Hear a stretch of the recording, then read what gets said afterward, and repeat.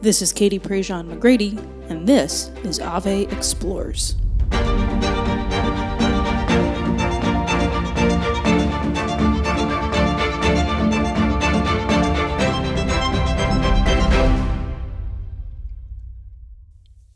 I was 19 years old. I just arrived in Rome for my study abroad semester, and they woke us up at about probably 5 a.m., loaded us on charter buses, drove us into the city, and we arrived at the street directly opposite St. Peter's Square. And they hustled and bustled the 110 of us or so out of the buses and down the street and into the square, and we stopped. And the art professor, Dr. Fluschi, looked at us. And she was standing there next to Dr. Hatley and Dr. Blue and Dr. Roper. And she said, "Don't forget this moment." And then the theology professor, Dr. Lowry, he stepped forward and he said, "Because this moment is the first time that you will get to see St. Peter's Basilica. And you only ever have one first look." It was almost like they rehearsed it. Maybe they had, I don't know. And so they got us into the line to go through security, and we walked into St. Peter's Basilica. And there's something about that moment. It almost feels like somebody simultaneously is punching you in the gut at the same time that they're telling you the greatest news you've ever heard. It's truly breathtaking. It shocks you. There's a moment of complete wonder and awe as you're standing in this space that is so colossally big. There's really no way to describe how big it is and how small you feel. That first look at St. Peter's Basilica is something deeply, deeply embedded into my mind. And this conversation with Liz Lev today brought me right back to that first moment, brought me right back to those moments throughout the city of Rome, stumbling into a church and finding a saint, or walking into a church and looking at a Caravaggio, or having a conversation with one of my professors in Rome about one grand, beautiful thing after the other. Liz Lev is an art historian. She's a professor. She teaches and lives in Rome. She gives tours that are world-renowned for how wonderful they are. I tweeted after I had finished interviewing her, and so many people were sending me messages saying, "Oh my gosh, I met her last year."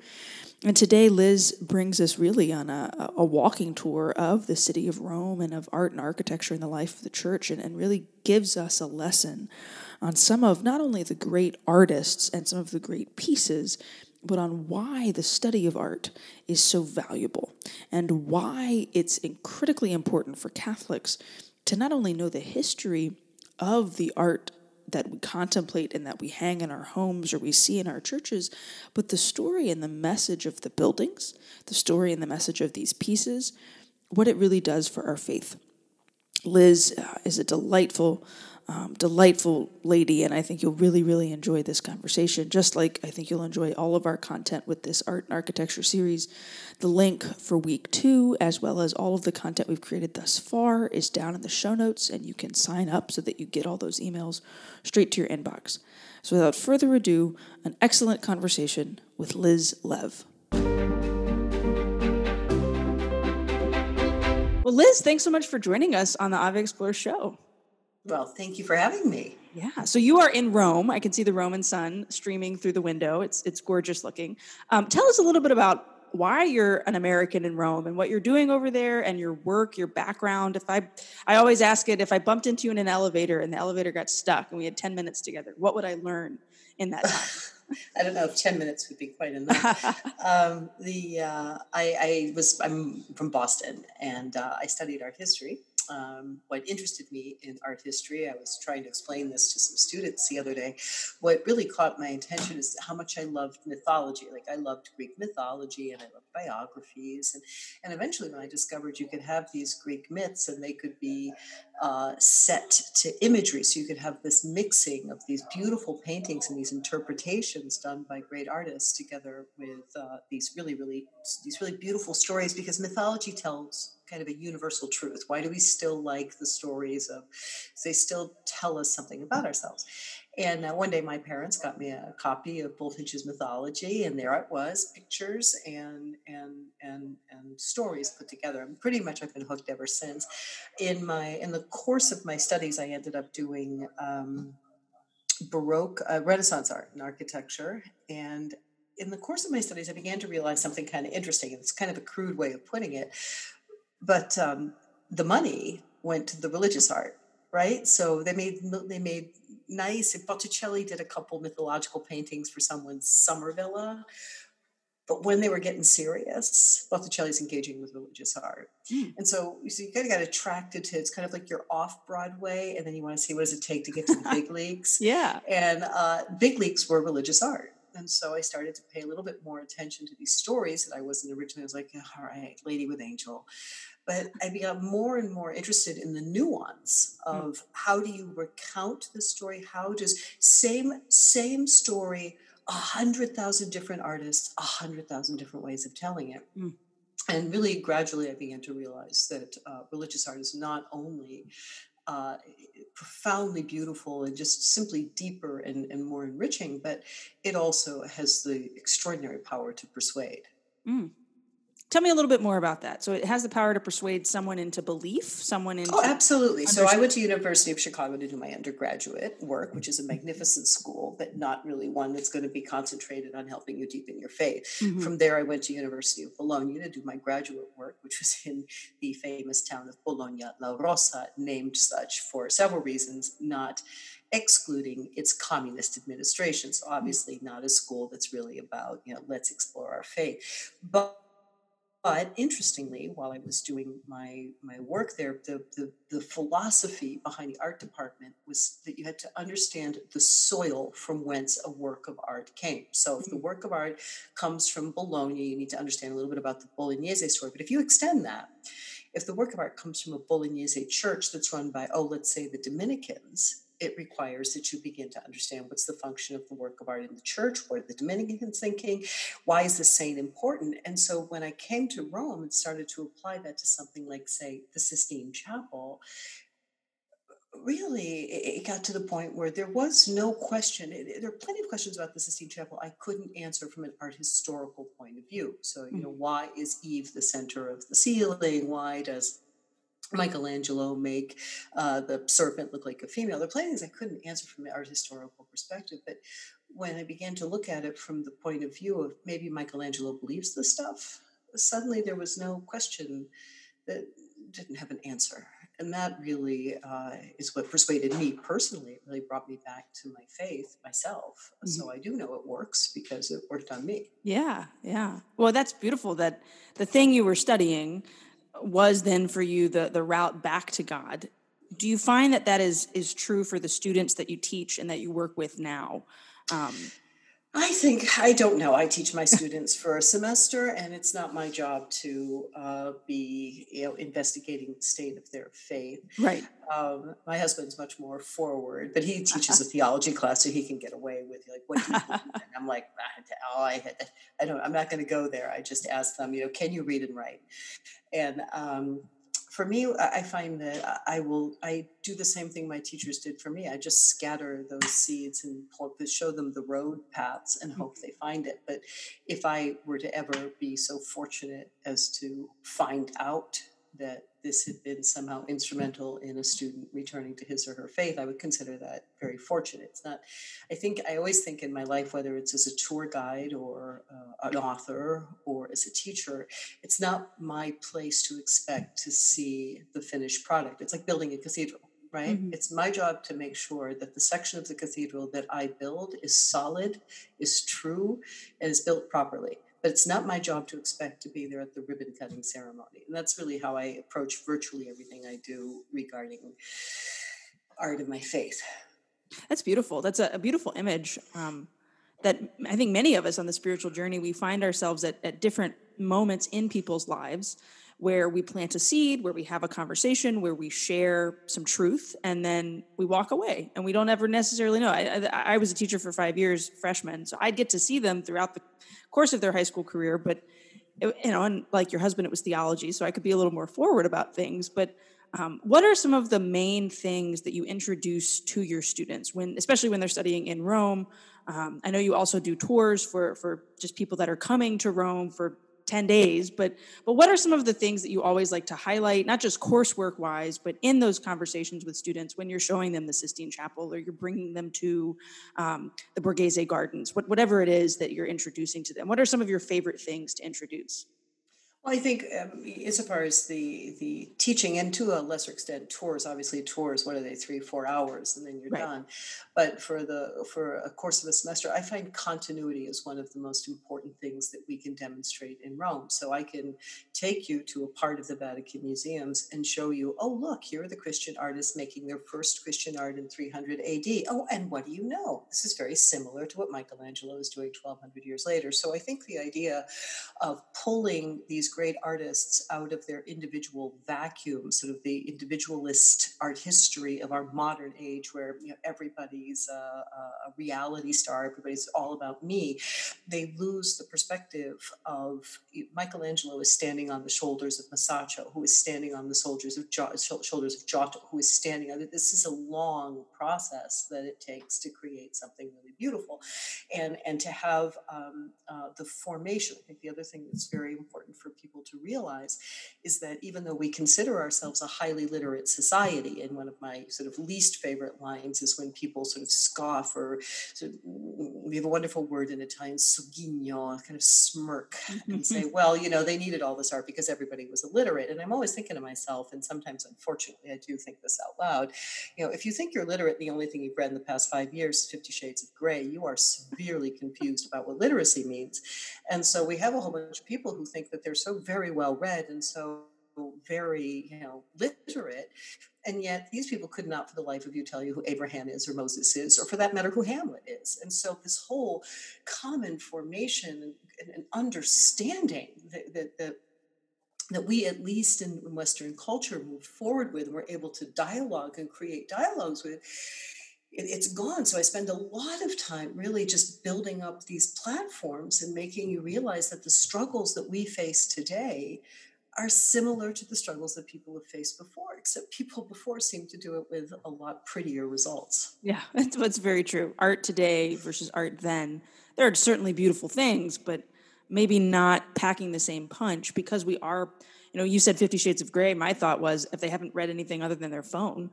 I know my husband and I for Lent gave up Netflix after 7 p.m. And it's been fascinating. He likes audiobooks, so he'll be listening to a book and I'll be reading a book, and how much different we feel the next morning because we weren't just staring at a screen for 2 more hours, but we were just actually trying to, and then we fall asleep earlier because it can be tiring. Yes. Have you noticed especially people that come to Rome, maybe for the first time, this is the vacation that they've always wanted to take or the pilgrimage that they've longed for years.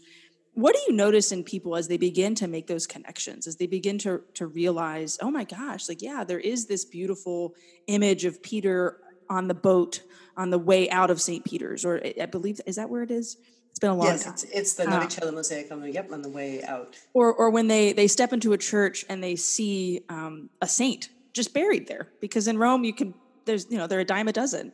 Or walking into the Sistine Chapel for the first time and, God forbid it's crowded and you're being shushed the whole time, but you just have that moment of wonder and awe. What do you see in people as they begin to make these connections? And what even happens in you? Well, I think what's very special is the way people learn to appreciate wonder.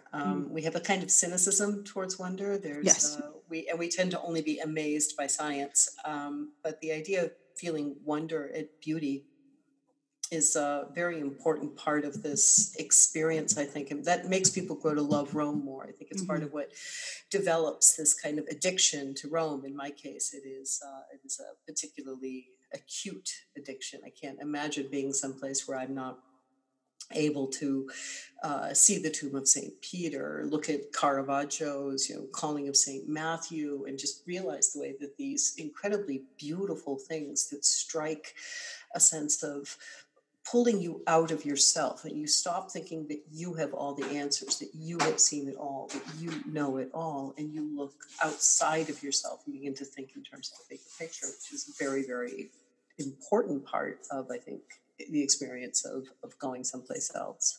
Yeah, art does pull us out of ourselves. Churches do the same. I mean, we're talking about art, and I imagine people listening are thinking paintings on the wall or statues in the corner, but even the physical structure of St. Peter's is artistic, or of St. John Lateran, right? These physical buildings. Can we talk a little bit about the art? I know art is your area, but architecture, of course, plays a huge role in this. Why the obelisk in the center? I know that's always kind of a big question that people ask. Why is that in the center? And then we walk through what looks like a keyhole into a massive church that's technically in the shape of a cross. Can you tell us a little bit about that?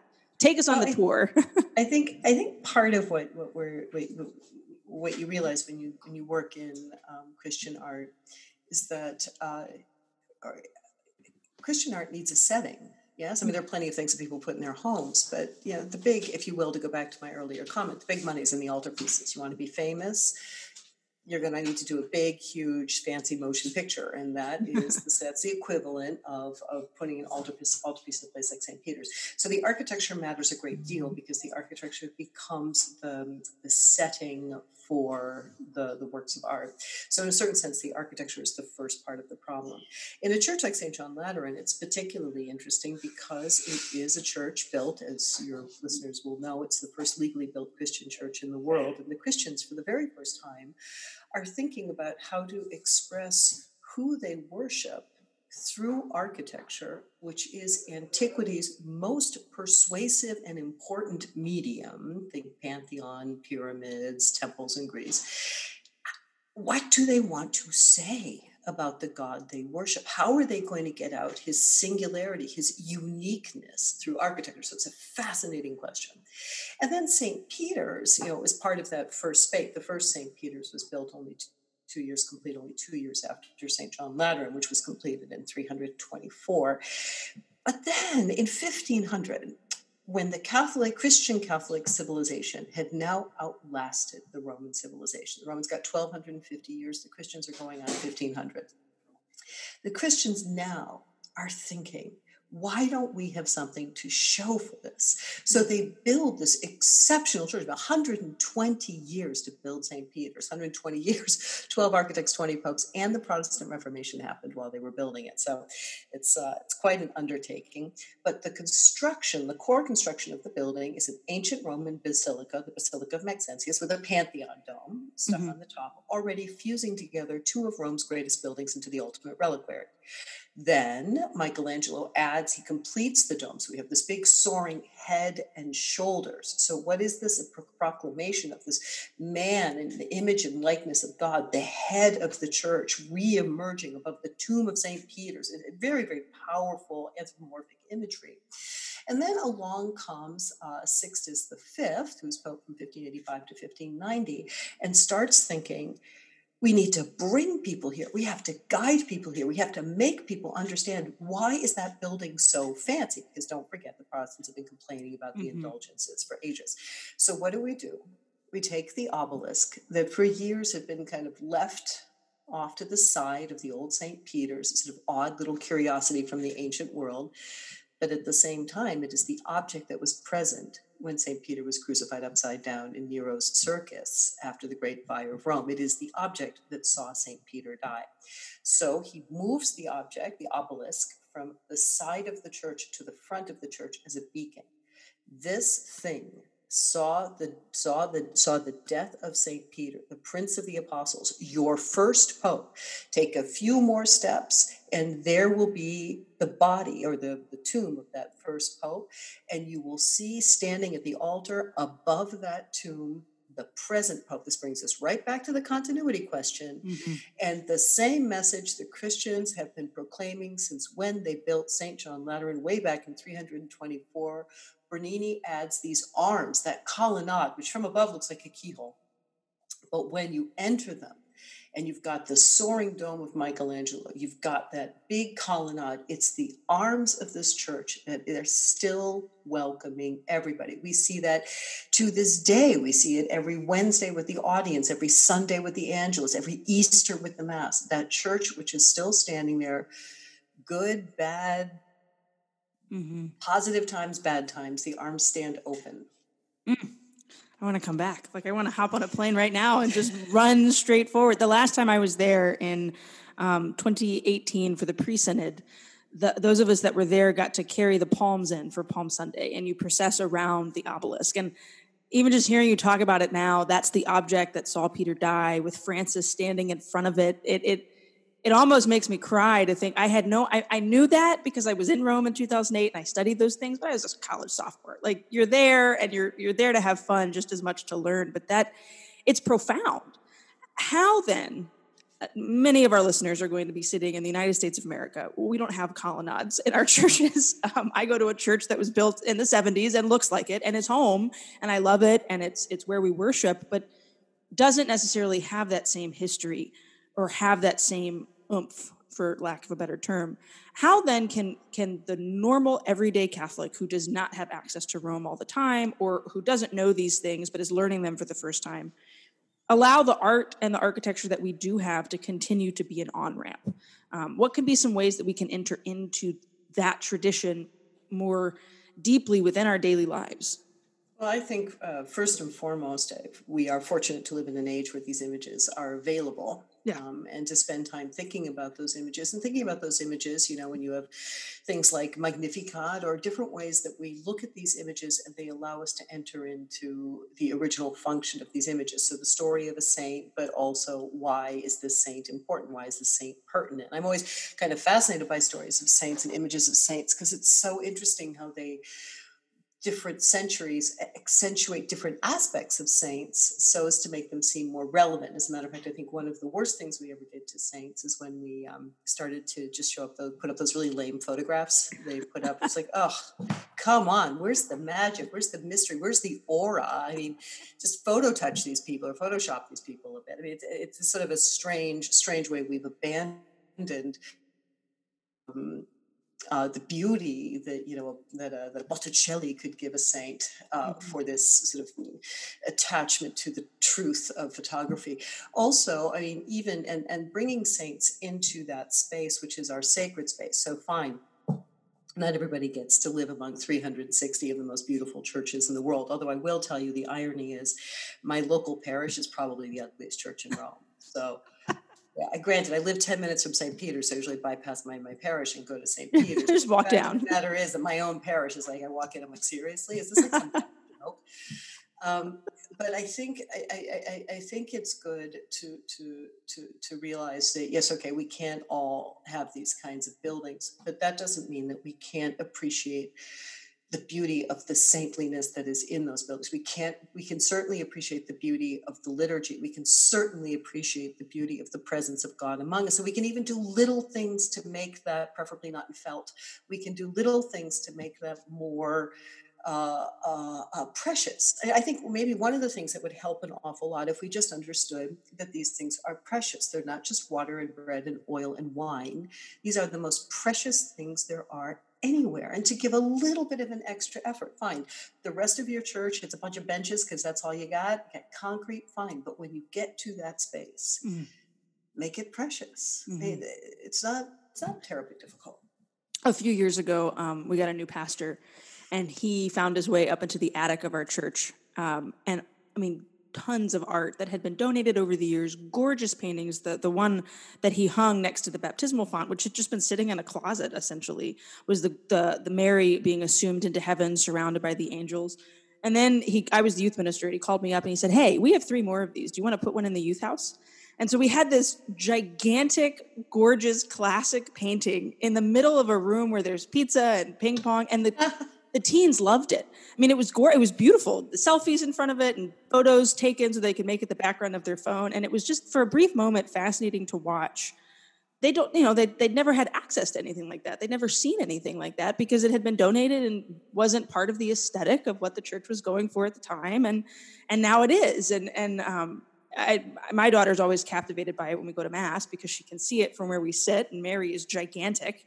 And it's fascinating to just watch how people are captivated. Now, you hinted a moment ago that you go to the ugliest church, but do you have a favorite spot in Rome? Not St. Peter's, not St. John Lateran, but like a favorite hidden haunt where maybe somebody's hearing this and they're planning a trip, or they want to go look it up online. I know what mine is. Mine is Santa Croce, where the Relics. pieces of the wood, of the cross are, and it's always empty. But what's yours? It's one that I think many people would have a little difficulty appreciating. It's by Borromini, who's one of my favorite architects. It's called San Carlino alle Quattro Fontane. It's a white church, which is surprising for someone who does Baroque. It doesn't have the fancy marble, but it's a very elastic building. Borromini was an architect who believed he was forming space, he was carving space, he was shaping space through his architecture. And Borromini made Borromini made this incredibly beautiful. It's almost like a space that seems like it's made out of something that stretches with you, and it's all built on kind of geometry and numbers. And as you move through that space, you feel a very an opportunity to stretch and move with your faith. It's a space where you can it's like a romper room. It's a really weird way of putting it, but it's like a place where you can exercise, you can try things out, you can think about things, but it always brings you back and focuses you clearly on the altar. It's beautiful. How about a piece of art? Do you have a piece of art that you recommend that everybody go look up and maybe pray with as we're in?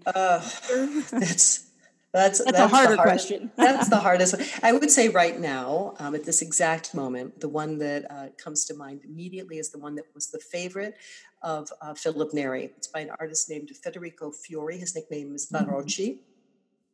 And he is an artist who lived in the late 16th century. He did a painting called The Visitation in Chiesa Nuova. And it shows Elizabeth in the background. She's in this kind of strange archway. Things are dark and things are murky.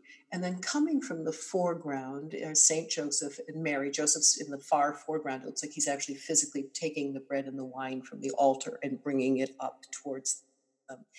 But the beautiful part of the painting is that this dark, murky, confusing background, when Mary comes up and touches Elizabeth's sleeve, the contact of Mary, who's painted in these bright, beautiful reds and blues, the contact of Mary with Elizabeth begins to spread color into her world. And I think it's such a beautiful way of representing that moment that John jumps for joy, that realization of the presence of the Savior, what it means for Mary to come up to these people. It's a painting that I think in darker moments is always good to think about. That's beautiful. Well, Liz, we could talk all day long. It's fascinating to hear what you're saying. Next time I'm in Rome, I'm calling you up, and we're going to go get coffee. All right, let's go see a museum, and then we'll get coffee. And we'll go, yes, definitely see a museum. And because now I feel like I did not take advantage of any of the time that I've spent there and need to come back. I'll bring my husband who's never been. But tell us where we can find more about you, find your book, book you for a tour the next time we come. Where are all things Liz Lev? It's a one-stop shopping, elizabeth-lev.com. It's very, very, very simple. Great. Well, we'll have that in the show notes, along with a link to your book, which is on my coffee table, and everybody that comes over always grabs it and almost steals it, and I have to tell them, nope, that's the only copy. You cannot take it. You may not borrow it. That is mine. Every other book gets swiped from my house, but that one's mine. Well, I hope I get to sign it next time. Yes, for sure. Thank you so much for taking the time. Thank you. You are wonderful. Thanks.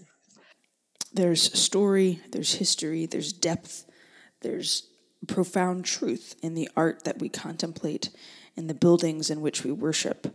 I think Liz really snapshotted all of that for us, for lack of a better way to put it, and I hope that you learned a lot in listening to this conversation that we had together. You can, of course, find all of her stuff at the link that we put down in our show notes, elizabeth-lev.com, and you can find the rest of our art and architecture series over at avemariapress.com, both the articles and the videos that we've created so far and the stuff that's coming up. Just go ahead and put your email in and subscribe, and you'll have all that stuff right in your inbox the day that it becomes available. Our previous 2 series on Mary and mental health are also available on the website, so check those out when you get a chance. Ave is currently running a huge sale on books right now, so when you hop over to the website, you can find tons of best-selling books marked way down. So I hope you take advantage of all of that great Catholic content that is sitting there on the website ready for you. Please share this podcast and go ahead and subscribe so that you don't miss any episodes. And we'd, of course, always be grateful for a rating and a review so that more folks can find the show and take advantage of what we've created. Thanks for listening.